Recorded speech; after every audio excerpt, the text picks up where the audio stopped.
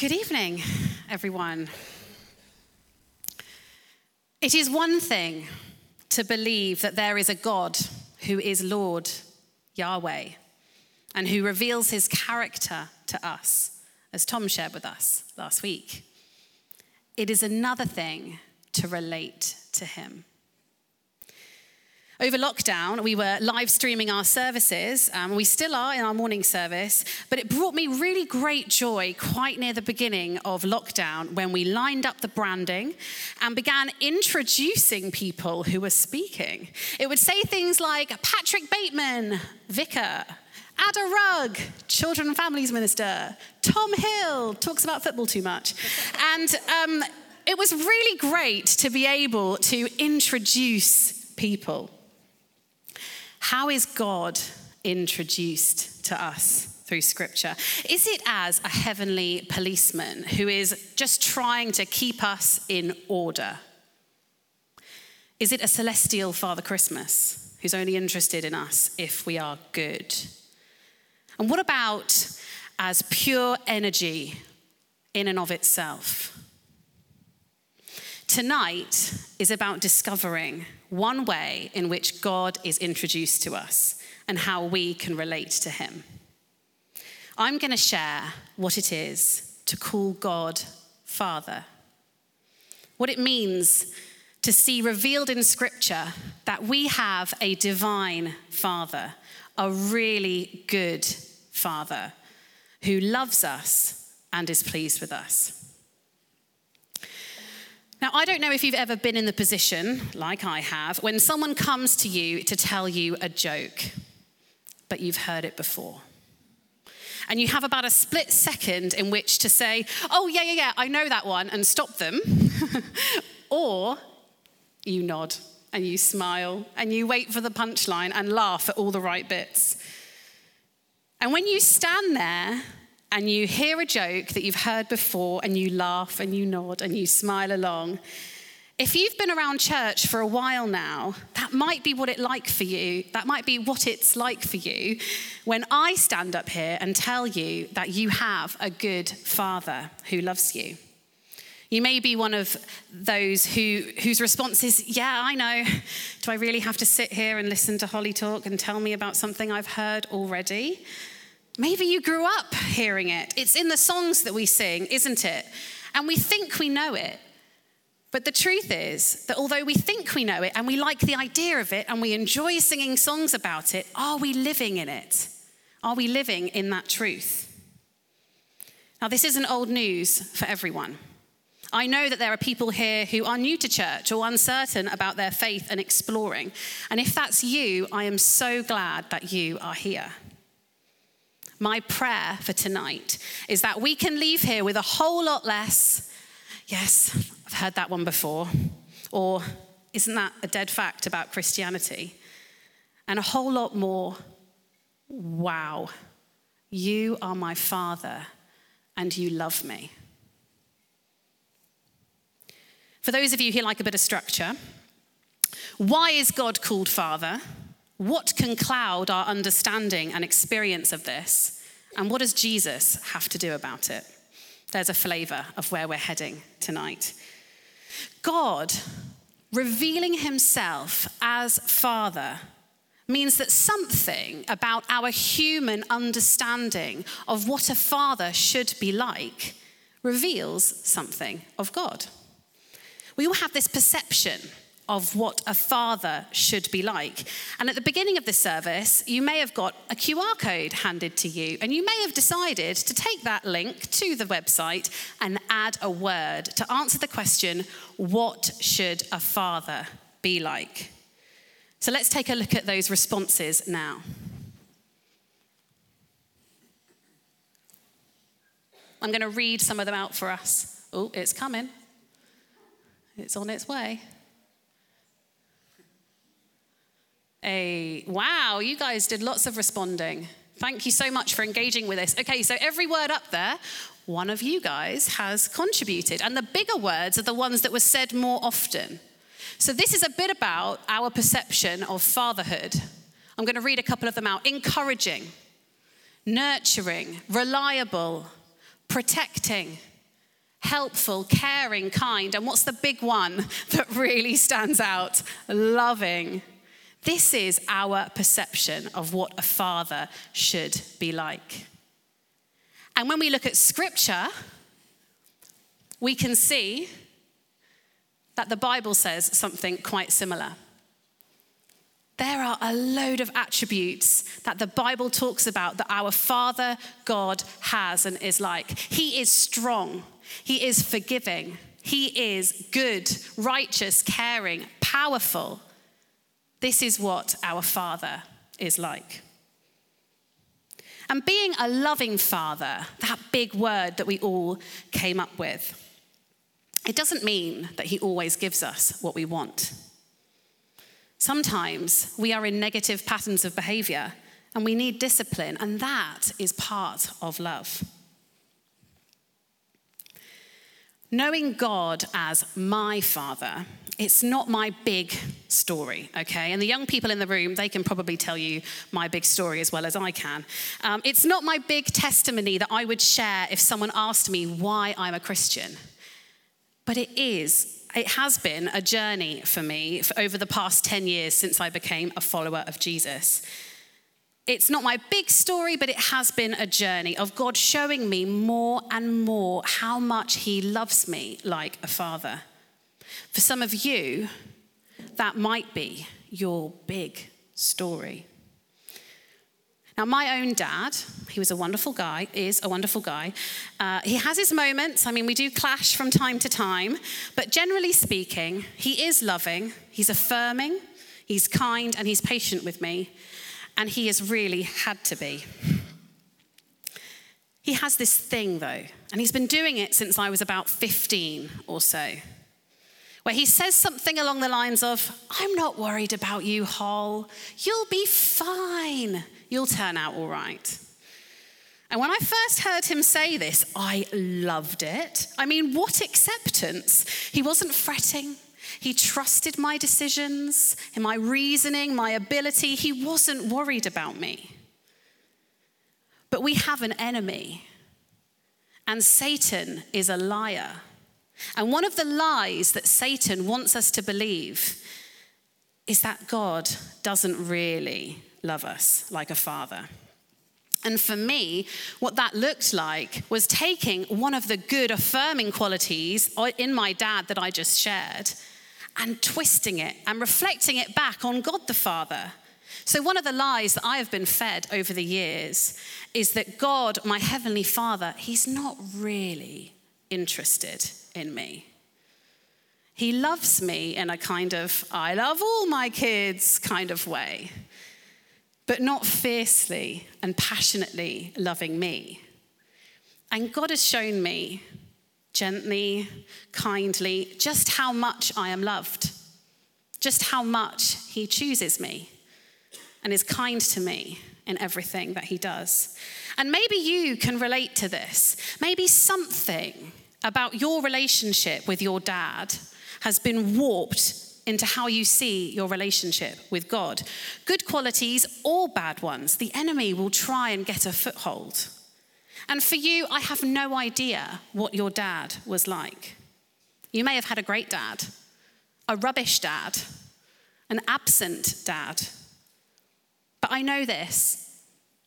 We see revealed in Scripture God-inspired words that you do have a heavenly Father who loves you and who is good and whose love is never going to run out on you, and he will never give up on you.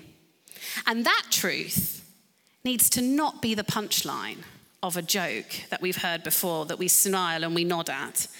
It needs to be the bottom line, the foundation that we live from. Last week, Tom spoke to us from the book of Exodus in the Old Testament, and he read a passage where God reveals himself as Yahweh, the Lord. And that was the most commonly used name for God in the whole of the Old Testament. Yahweh, I am who I am. I was who I was. I will be who I will be. And often, more would be revealed about God and his character by adding words to that root name, Yahweh. So we get names like Yahweh Elohim, one but more than one, a glimpse of the Trinity, which is coming later in this series. And then Jesus came. And the most common name for God is no longer Yahweh, as in the Old Testament, but Father. She came in this morning as well, didn't she? It's Father, as revealed in the New Testament. And time again, throughout his ministry, Jesus bases his arguments and his teaching on God revealed as Father. From the beginning of the New Testament right the way to the end, it's presented so frequently, over 250 times, that God's fatherhood is a central feature of our faith, the second line in the Apostles' Creed. And if we really want to get this, if we really want to get that God is our Father, and not just any father, not our own experience of fatherhood, then we just need to look at Jesus. Jesus knew, he really knew what it was to be loved by his Father God. And one of the reasons Jesus came was to put a face to grace. Now, I don't think I'm the first person to say that, but he came to put a face to grace. And what that means is Jesus came to say, this is what the kindness of God looks like. If you want to know what love is, look at me, Jesus says. If you want to know what the Father is like, look at me. In John chapter 14, verse 9, Jesus says, anyone who has seen me has seen the Father. And in John chapter 10, verse 30, he says, I and the Father are one. If you want to know, Jesus says, look at me. When Jesus came, revelation of the Father became personal. Did you know personally that you have a Father in God? And do you not just know it, but do you experience it? Do you feel loved like that?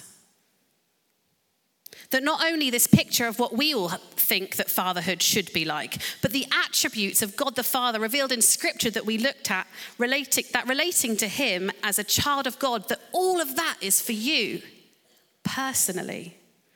And just like in the Old Testament, God's nature is revealed by adding words to the root name. So with God's fatherhood in the New Testament, he is called the Holy Father, the Righteous Father, the Father of Jesus Christ, the Father of mercies, the Father of glory, the Father of light.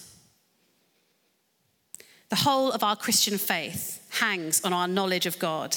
And the whole purpose of our faith is that we might know him accurately, intimately, and personally. God is a father who loves his children and acts to redeem them. We're going to hear a passage where Jesus is talking to his friends, his disciples, about Father God.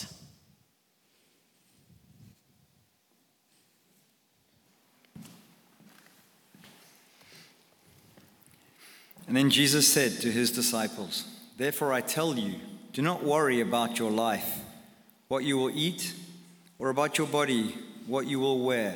For life is more than food, and the body is more than clothes. Consider the ravens, they do not sow or reap, they have no storeroom or barn, yet God feeds them. And how much more valuable are you than birds? Who of you, by worrying, can add a single hour to your life? Since you cannot do this very little thing, why do you worry about the rest? Consider how the wild flowers grow. They do not labor or spin. Yet I tell you, not even Solomon in all his splendor was dressed like one of these. If that is how God clothes the grass of the field, which is here today and tomorrow thrown into the fire, how much more will he clothe you, you of little faith? And do not set your heart on what you will eat or drink. Do not worry about it. For the pagan world runs after all such things, and your Father knows that you need them. But seek first his kingdom, and these things will be given to you as well. Maybe you've heard that passage before, and maybe you haven't, but if you have, maybe like me, you've read it, but you've heard something different.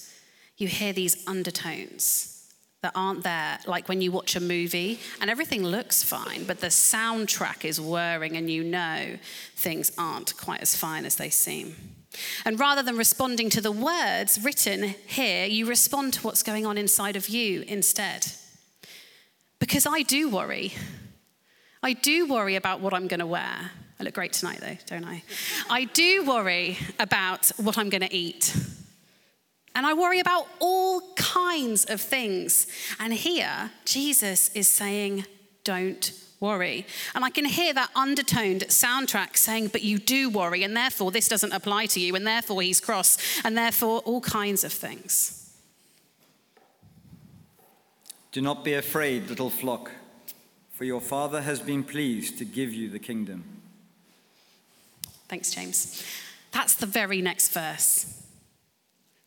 Jesus is saying here that there's a root fear under some of our other fears. There's something that we worry about that's right at the heart of all our other worries, that maybe he's not good and maybe he's not a good father.